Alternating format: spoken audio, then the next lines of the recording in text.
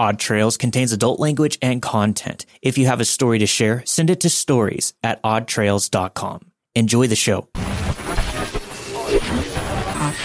Forget facts. Forget logic. Forget everything that seems real.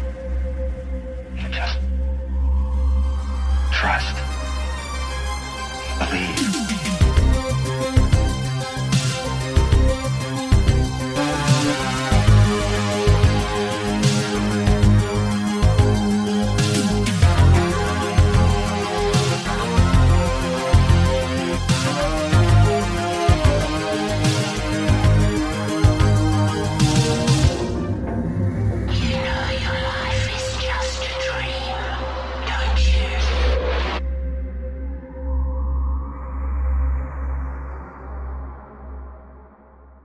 I moved out of my family's home when I was 16. My boyfriend and now husband got his first apartment, and he needed help with bills. So I took this as an opportunity to leave the nest. My husband and I moved into an apartment on the bad side of town. The neighborhood consisted of ex-felons, drug dealers, registered offenders, etc. We lived on the second floor in a house up on a hill. When I say hill, I mean there were 4 flights of stairs just to get up to the house. The outside of the house was a bit dirty, to say the least, but the inside was okay. When we first looked at the apartment, I remember a welcoming feeling when we entered. I always had a rule that if I walked into a place that makes the hair on my arms stand up, I would not be staying. Luckily, this was a warm and welcoming place. At first. To describe the layout, when you walked in the front door, you were in the living room, and to your left, there was our bedroom, then a long hallway.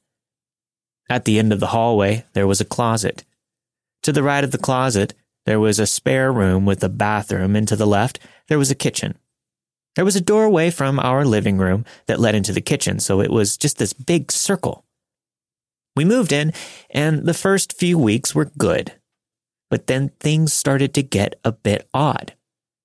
There were about 4 closets in this apartment. 1 in the living room, 1 in the kitchen, 1 in the hallway, and 1 in our bedroom. We quickly realized that they reeked. To this day, I can't describe the smell because I've never smelled anything like it before. I was just remembering opening the closets and gagging from the horrible, distinct stench.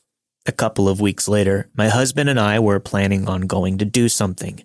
We made it all the way down the inside and outside stairs to the car, and then we realized we forgot something. I don't remember what we forgot or who forgot it, but I went all the way back up the steps to the apartment. I ran into the bedroom, grabbed what was needed, leaving my phone on the bed. I decided to grab a snack for the ride, so I grabbed a granola bar. Then I made my way back to the bedroom for my phone. But it was gone. I ripped that bedroom apart, high and low. My bright yellow iPhone was nowhere to be found. I went back to the kitchen to search, with no luck. Finally, I went into the living room. I made it to the part of the room where the closet was. I felt like my stomach dropped. The hairs on my arms raised and goosebumps covered my entire body. I remember looking over at the closet and thinking, there's no way. There's absolutely no way. Let me tell you, apparently there was a way. I opened that closet door, and there was my phone in the back right corner laying face up. I grabbed it, slammed the closet door shut, and headed towards the front door. Out of the corner of my eye, I saw a shape all the way down the hallway toward the other closet. A tall, black shape stood there for only a second. I turned my head to look as it moved toward the spare room. You better believe I hightailed it out of there. I got down to the car and I looked at my husband. All I remember saying was, "We're moving out of that fucking apartment." Now, I want to make a quick note that my husband does not believe in the paranormal, so he thought that I was crazy. A couple of weeks passed, and I was home alone while my husband was at work. I calmed down about our apartment and on this particular day, I decided I wanted to have a mini at-home photo shoot. I was feeling confident, and it was something I enjoyed doing. In the spare room, on the top shelf of the closet, I kept a box full of special things, my bandanas, my dad's ring, old movie tickets, some Fujifilm cameras, etc. I decided I wanted my bright blue bandana for the outfit, so I went into the spare room, got my box down from the shelf, and I was shocked by what I saw. Every one of the items were gone. I was furious. My husband has OCD, especially when it comes to cleaning. So, when he sees something out of place, he has to go through it and he has to organize it. This wouldn't be an issue if he didn't move my things around without telling me. He was at work, but I immediately texted him asking him where they were. He told me he had no idea.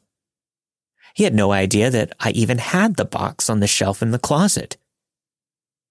At this point, I was frustrated, so I began ripping the house apart.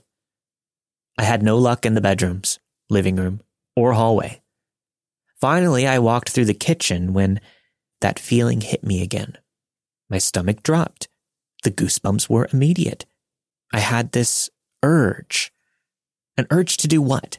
I don't know, but I acted on it and I ripped everything out of the cabinets. I threw jars across the room and then put them back when I didn't find my stuff. Finally, I looked at the cabinet above the sink. It was too high for my husband and I to reach, so we never really used it. I stood up on a chair, and in the very back of that cabinet were all of my belongings. The bandanas folded neatly. The cameras, the rings, the movie tickets, everything. I grabbed it all, threw it back in the box, and went back to the spare room feeling extremely dizzy. The spare room door did not have a lock on the inside, but it had a lock on the outside.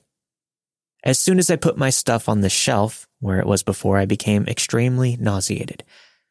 My ears filled with the sound of waves, which grew louder and louder. I thought I was going to throw up, so I ran to open the door, and what happened next was unimaginable. The door was locked from the outside. This wasn't a typical turn lock. It was one of the locks that have a hook connected to the door frame, so you have to lift the hook to lock the door. I slammed my entire body against that door, crying from the fear and the pain of needing to throw up. I could hear my 2 border collies outside of the door barking and screaming like they never had before. I slammed myself against that door until I finally ended up ripping the hook off the door frame.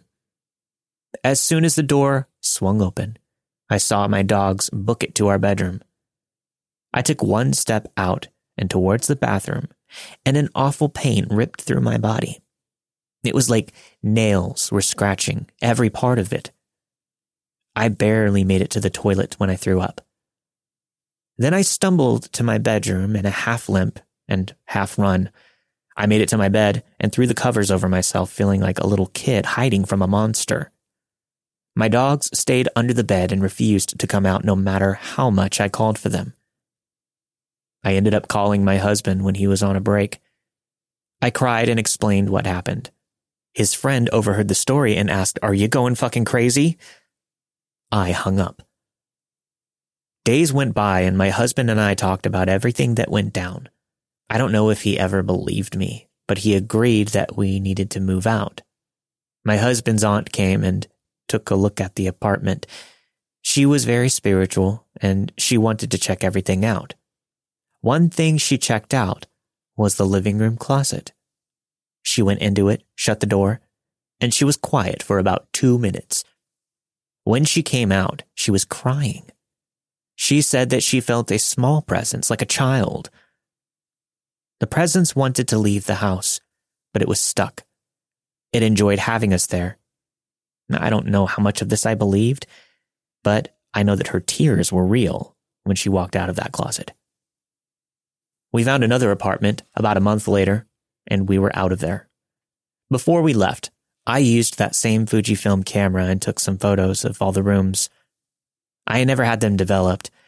I still wonder what those photos look like, and I wonder if anything unwelcoming is in them. Maybe one day we'll look at them. To this day, I see things. I see shapes out of the corners of my eyes. I hear whispers in different rooms that hush when I walk in. I've heard it's possible for things to attach themselves to you, but I just don't know enough about it. I just know that I'm never alone wherever I go. Every new house, every car ride, anything. There's something with me. I don't feel as scared anymore, but whatever was in that apartment up on that hill, I hope we never meet again.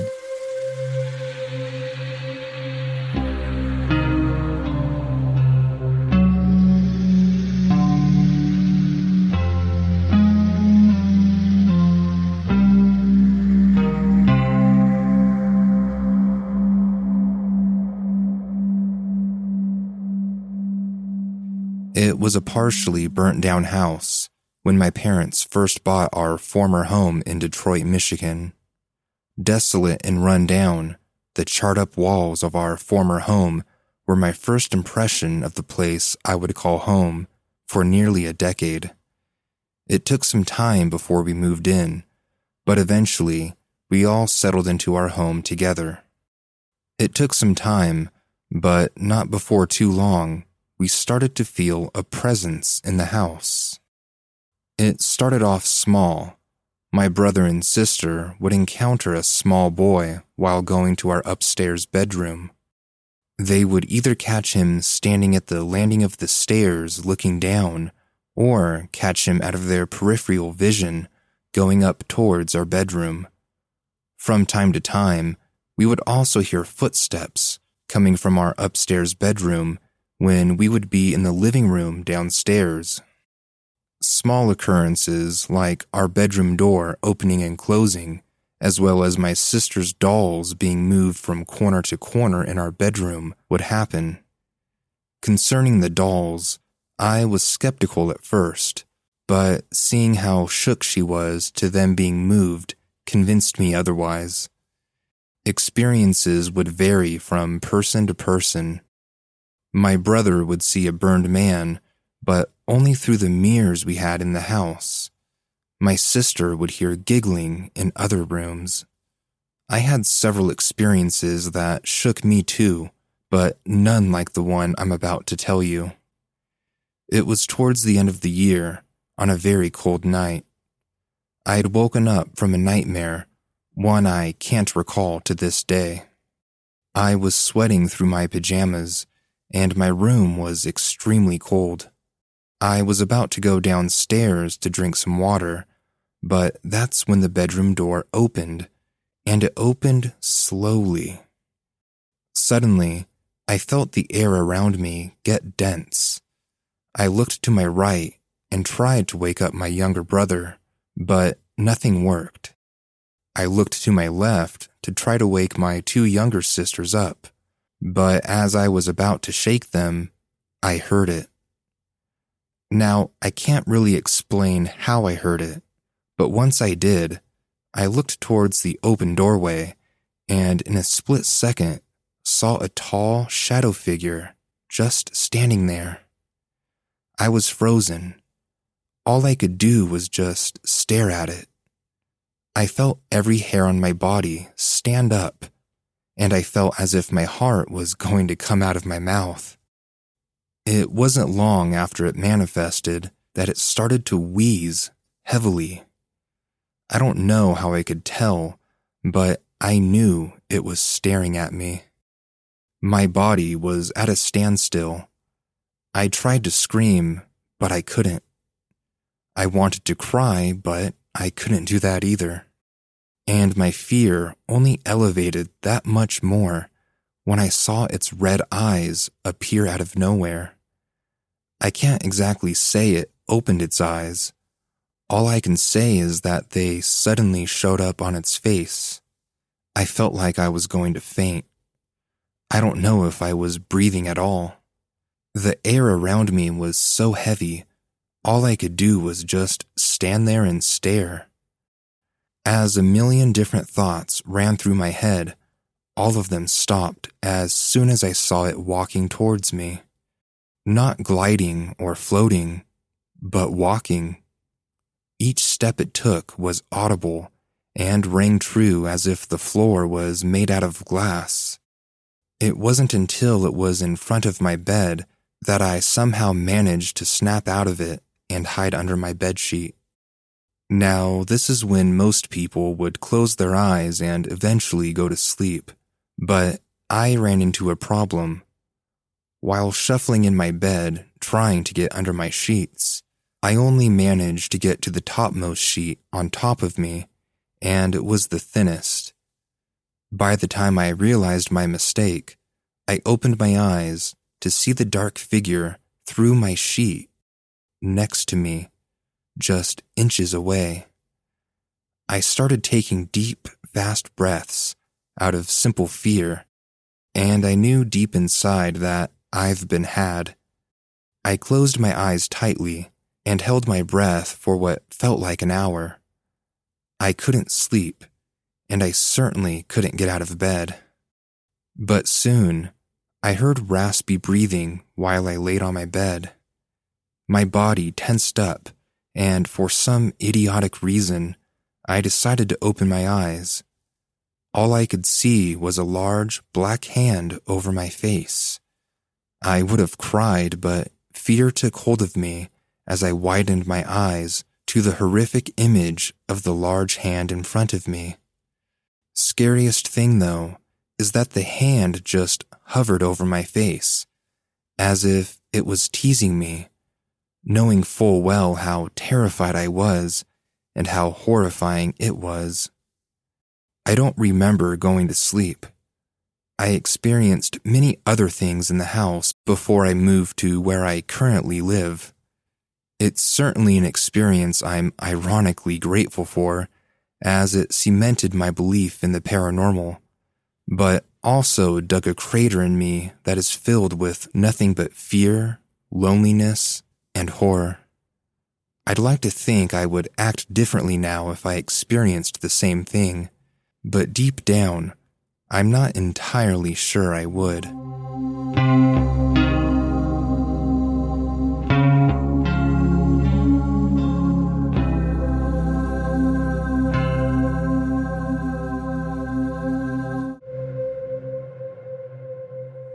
This is a true experience of mine.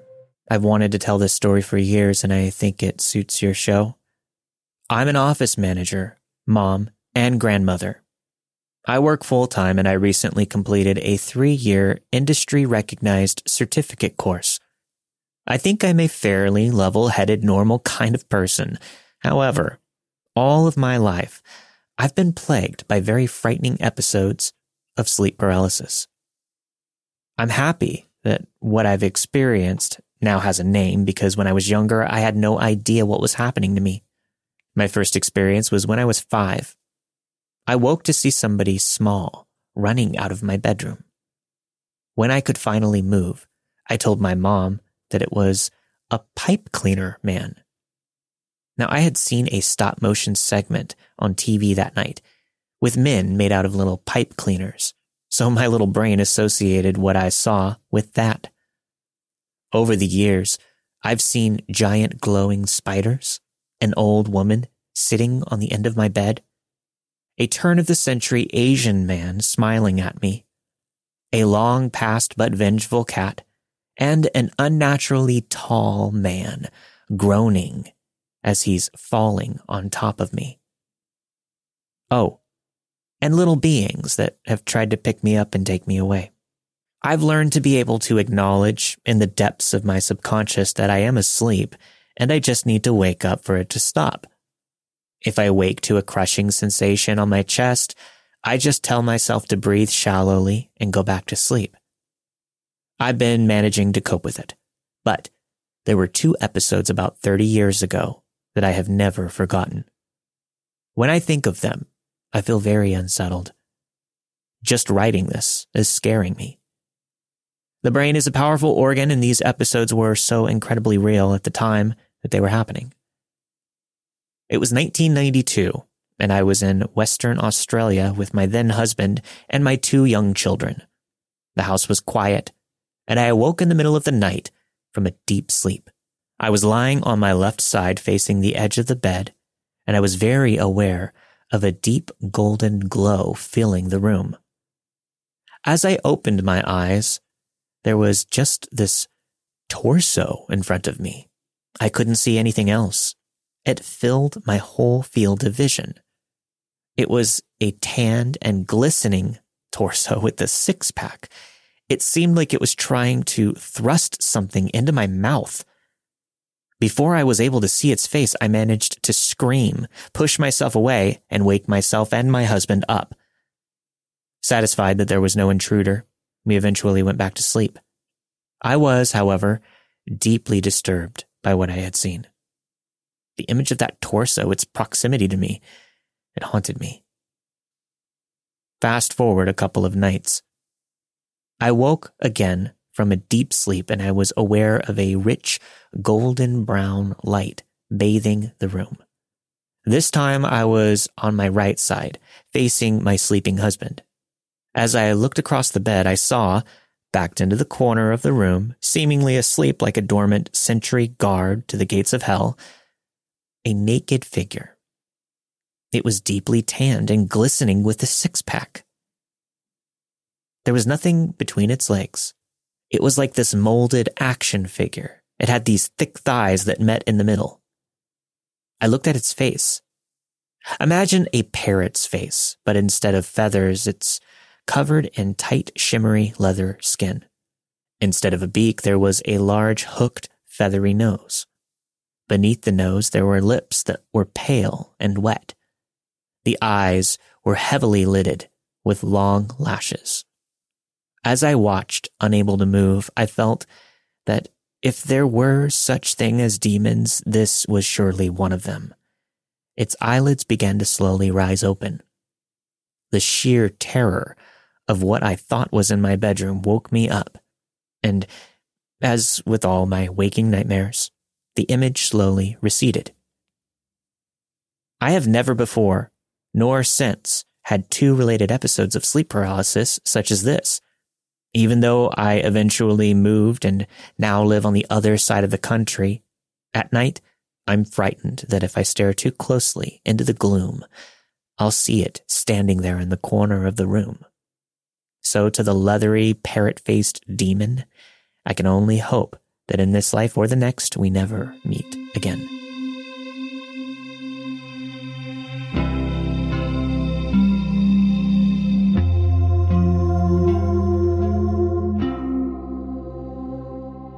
I live in Florida now, but this happened in 1985 when I was a teenager in Rio de Janeiro, Brazil. I was 15 at the time. Back then, there weren't cell phones or social media, so my friends and I would usually just play soccer, go to clubs, play in parks, and sometimes just horse around, doing mischievous and daring things. Unlike me, my cousins from my father's side were brought up wealthy, so I would go to their house to watch the latest VHS movies and play video games.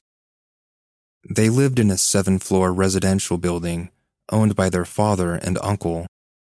Each family would occupy a single apartment on a different story level, and since the building had only 2 large apartments per floor, the entire building was virtually empty.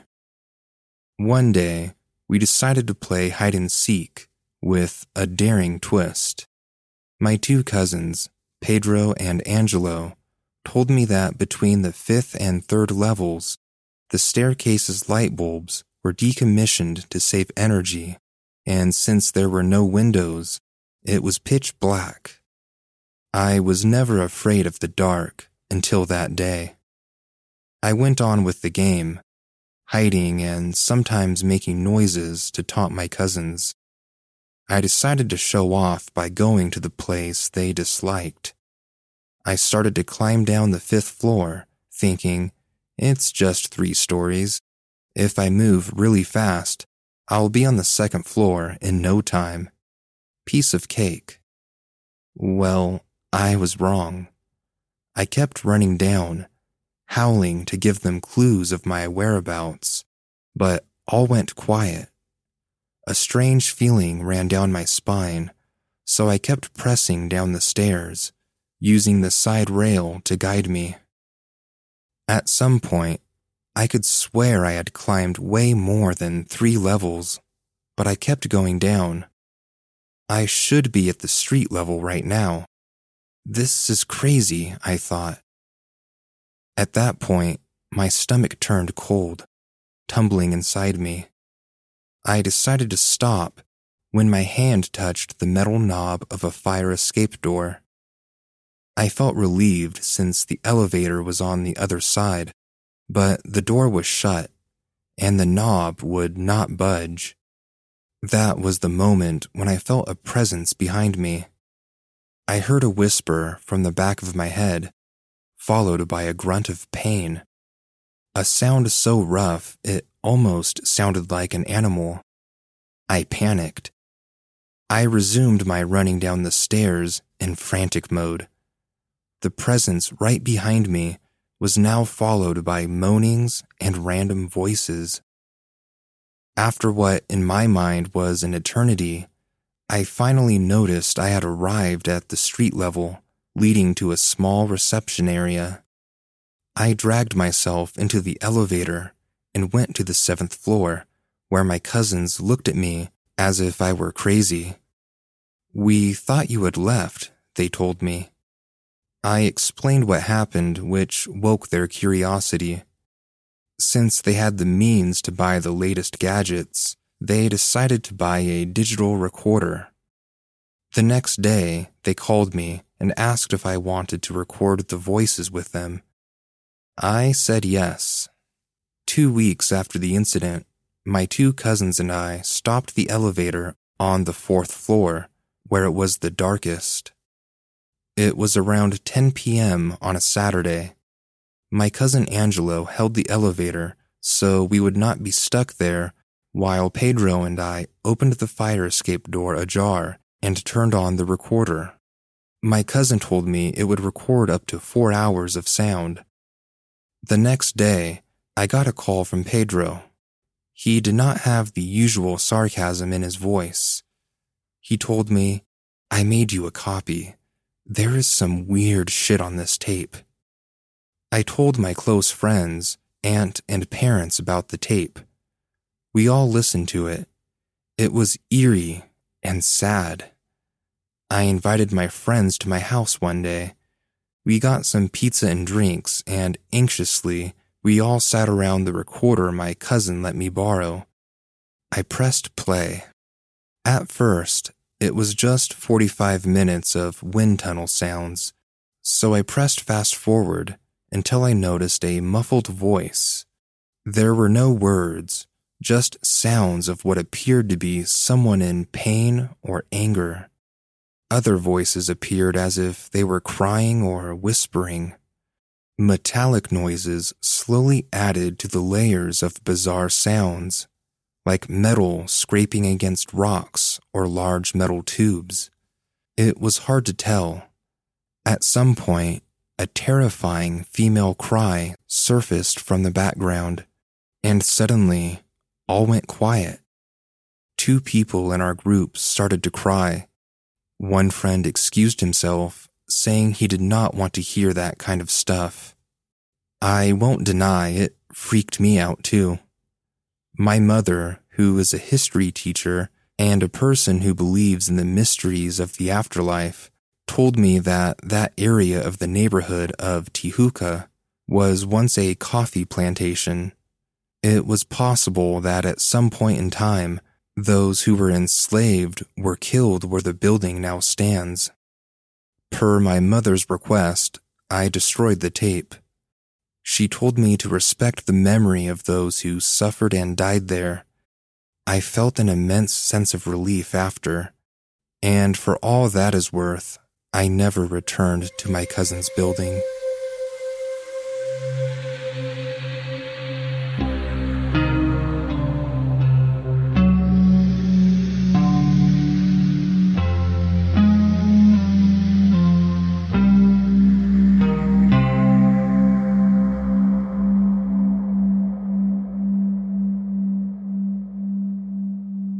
The story involves a house I lived in from birth until I was about 13. Many strange things happened during my time there, but this is the only time that I saw something full on that I thought was a ghost or spirit. The house we lived in was in a small town in the middle of nowhere, California. I'm going to give you a quick description of the front part of our house. Remember this for later. When you come into the door, there is a quarter of a wall to the left blocking off part of the dining room, and the living room's on your right. This meant that from the living room, you could see through to most of the dining room. The dining room abuts the galley kitchen with a bar separating the two and a small opening that was like a doorway without a door. Depending on where you sat in the living room, you could see straight down the opening to the kitchen. Now onto the story. We had a female German Shepherd named Casbah. My parents had her since I was born. She was my buddy. Casbah had a bad habit of getting out of our fenced backyard and disappearing for up to a week at a time. My family always assumed that she had a second family that she would go visit, and they would take care of her. When I was in either kindergarten or the beginning of first grade, Casbah disappeared for over a month. Someone called my dad and informed him that she had been found dead. My dad, oldest sister, and I went to collect the dog. She was on the road behind the park that I used to play at, next to the high school, if I remember correctly. She didn't look like she had been hit by anything, so we assumed that maybe someone had poisoned her or something like that. We had threats from some people that if she got out again, they would hurt her, if I remember correctly. My dad loaded Casbah's body into the truck, and the three of us took her up into the surrounding hills. I don't remember if my dad buried her or not. We said a few words, and then he drove us home. I was heartbroken. This was my first experience with death. She had been my buddy since I could drop food on the floor. I was most upset that I couldn't say goodbye. So about a week or so after we laid our dog to rest, we were enjoying a typical night watching TV. My parents were on the couch by the window so that they would be able to see into the dining room and kitchen from there. I believe my sisters were on the other couch where they could see down that way if they looked, and I was sitting on the floor next to the coffee table. I was kind of in the middle of the living room, so I would have the best view of the TV. As I was watching TV, I got this odd sense of somebody watching me, an overwhelming urge to look behind me. I turned my head, and there was Casbah, laying down in the kitchen doorway. I could only see the front half of her body as it looked like the other half was wrapped around the corner into the main section of the kitchen.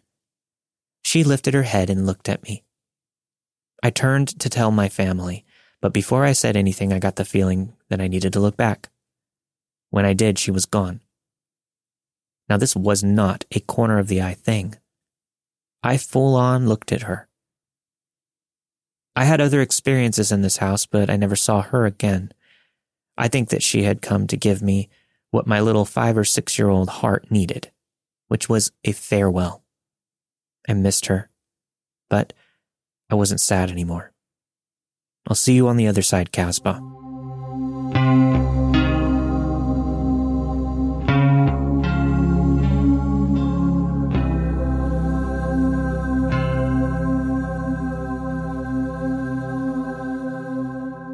One late evening, my brother and I went for a walk around the perimeter of our land.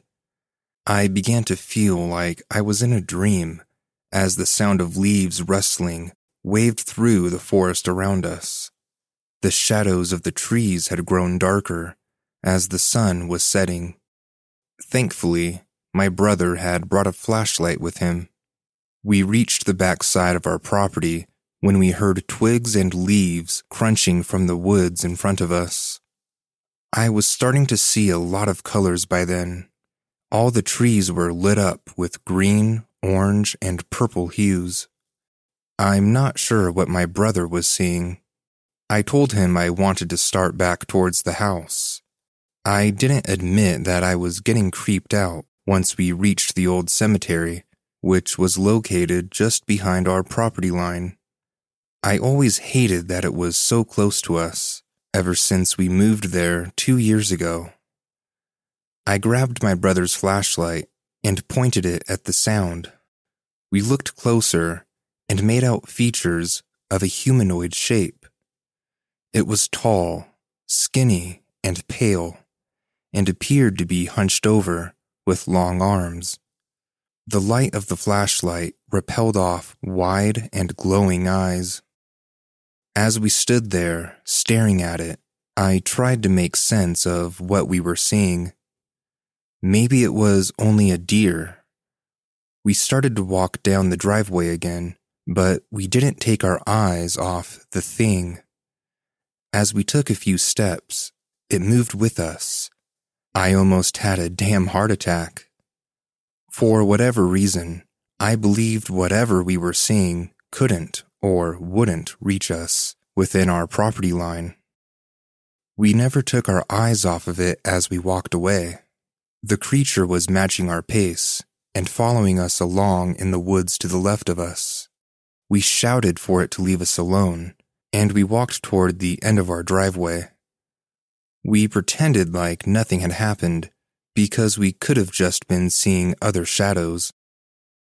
The security light at the gate flicked on, and suddenly, every single one of the dogs that lived down the hill from us started howling together. Our dogs were howling from their crates. Their howls were so loud it gave us goosebumps. For as long as we have lived there, we've never had something like this happen. Why were the dogs barking, as if they were some type of alarm sensing an intruder? I started to hear whispers in the soft breeze of the night. I got the chills thinking about the cemetery a yard away. I started to feel like I was going to be sick. I was wigging out. After I calmed down, my brother and I decided we weren't going to be scared of that thing. My brother had texted one of our friends to come over and hang out with us. We figured there was safety in numbers. We headed back out of the house to meet him at the mailbox at the end of the driveway. When we stepped outside, I grabbed my brother's arm and yanked him back before he saw the large black snake that slithered past us. The snake started heading towards the wood line, in the same direction we had seen that creature in the woods. I tried to record it on my phone because I knew no one would believe us. Then we walked to the mailbox to meet my friend. We told him what happened, and he was totally spooked. We stood there at the gate and talked for a bit. Then our friend said he started to feel the night and how it was off. Something was up. We could feel something watching us. That's when we all decided to walk towards the tree line. I showed him where we saw the thing. Then we started to hear an owl call from the forest. Our friend kept talking like nothing was going on. I couldn't stay focused, though. I felt like I was having an out-of-body experience as we stood there. I felt that thing move around us. I saw shadows in the tree line. That's when we looked towards the cemetery. We all saw a light, like the glow of a lantern in the distance. As we started talking, the creatures in the woods seemed to get louder and louder. The crickets chirped. The owl started cooing again, and branches snapped from within the woods. Then we started hearing the howls of the dogs in the neighborhood again. It all seemed to be happening at once. The full moon had then fully set in the sky, and everything around us got quiet again. We decided to call it a night. It was getting late anyways. I feel like some people might laugh at this story, but we all know what we experienced, whether you believe us or not. Things like this happen to me at night, often, but never like this.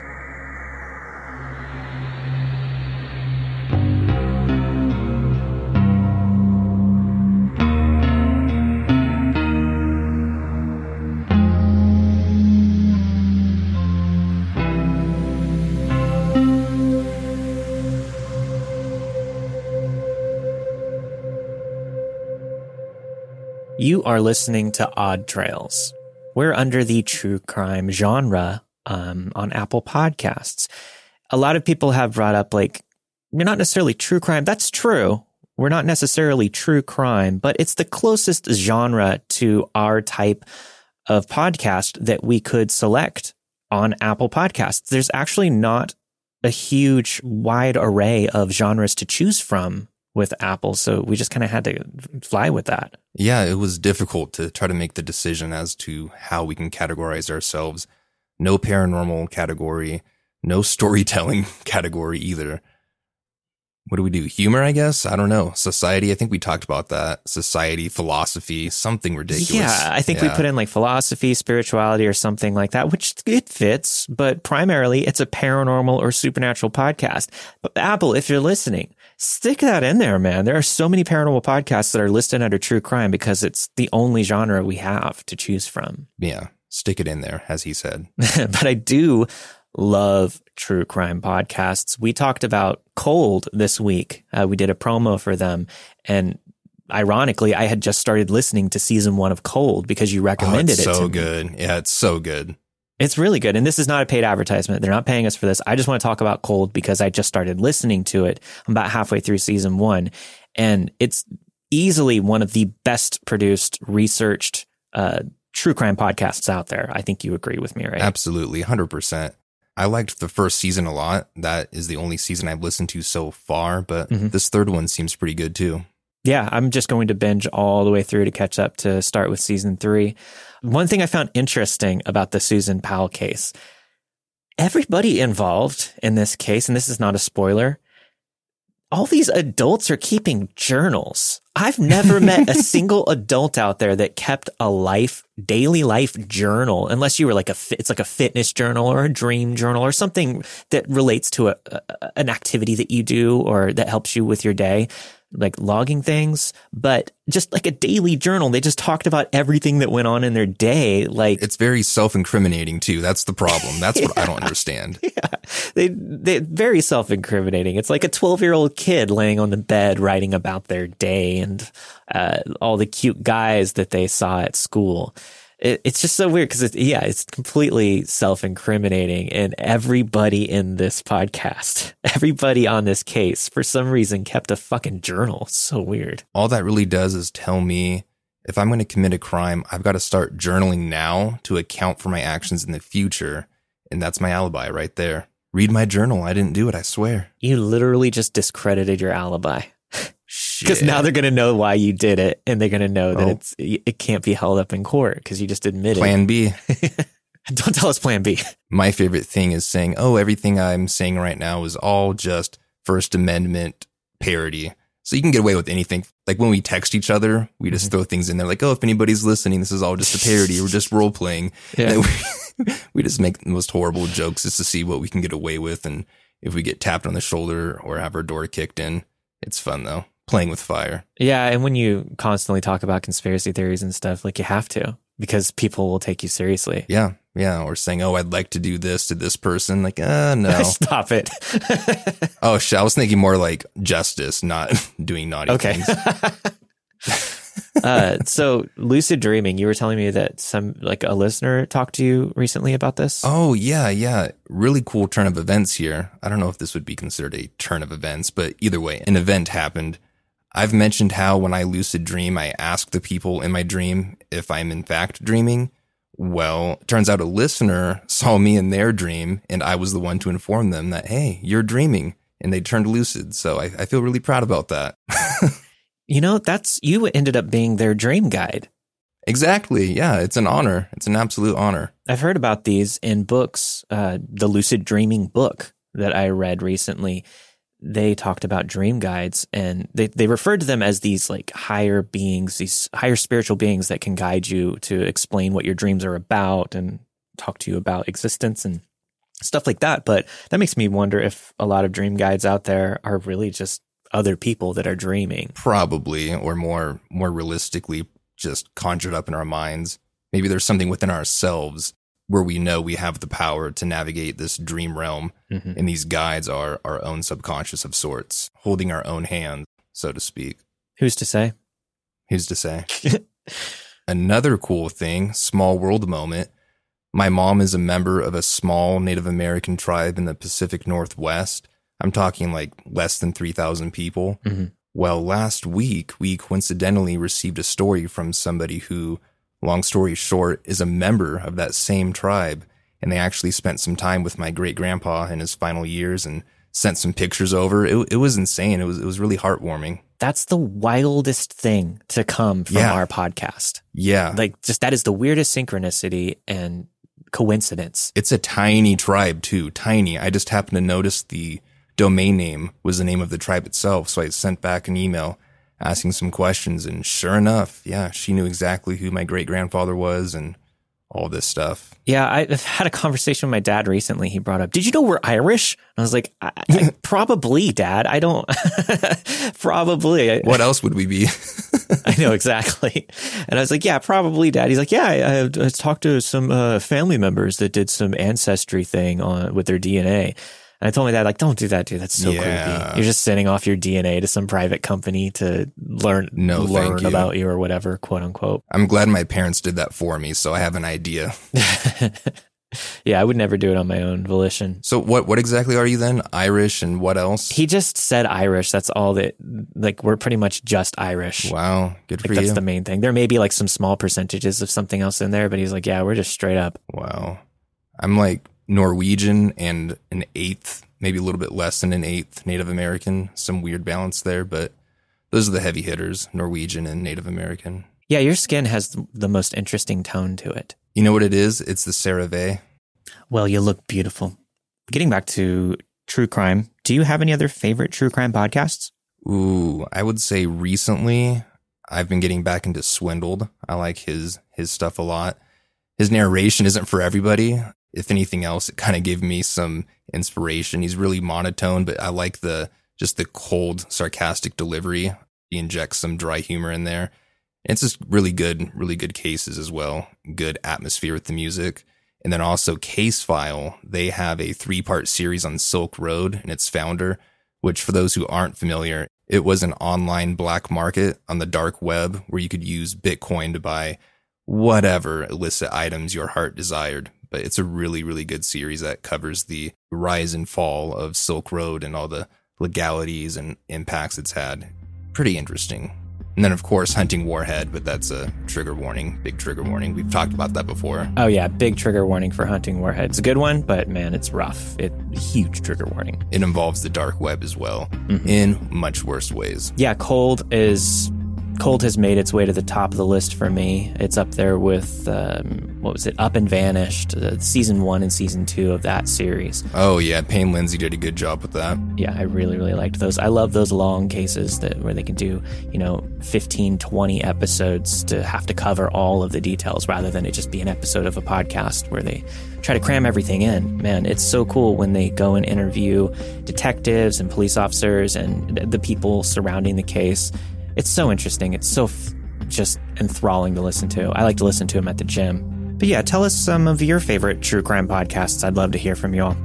Anyways, thanks everybody for listening. This week you have heard The Apartment on the Hill by Sage, Ghost Story by Christian, A True Sleep Paralysis Story by Maxine, Howlings of Pain by Arthur, Casbah Said Goodbye by Sarah, and One Trippy Night by Leah. All the stories you heard this week were narrated and produced with the permission of their respective authors.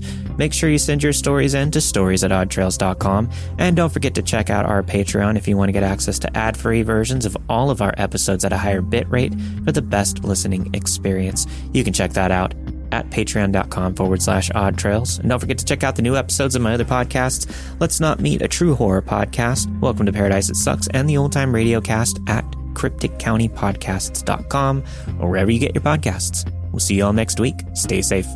Peace out.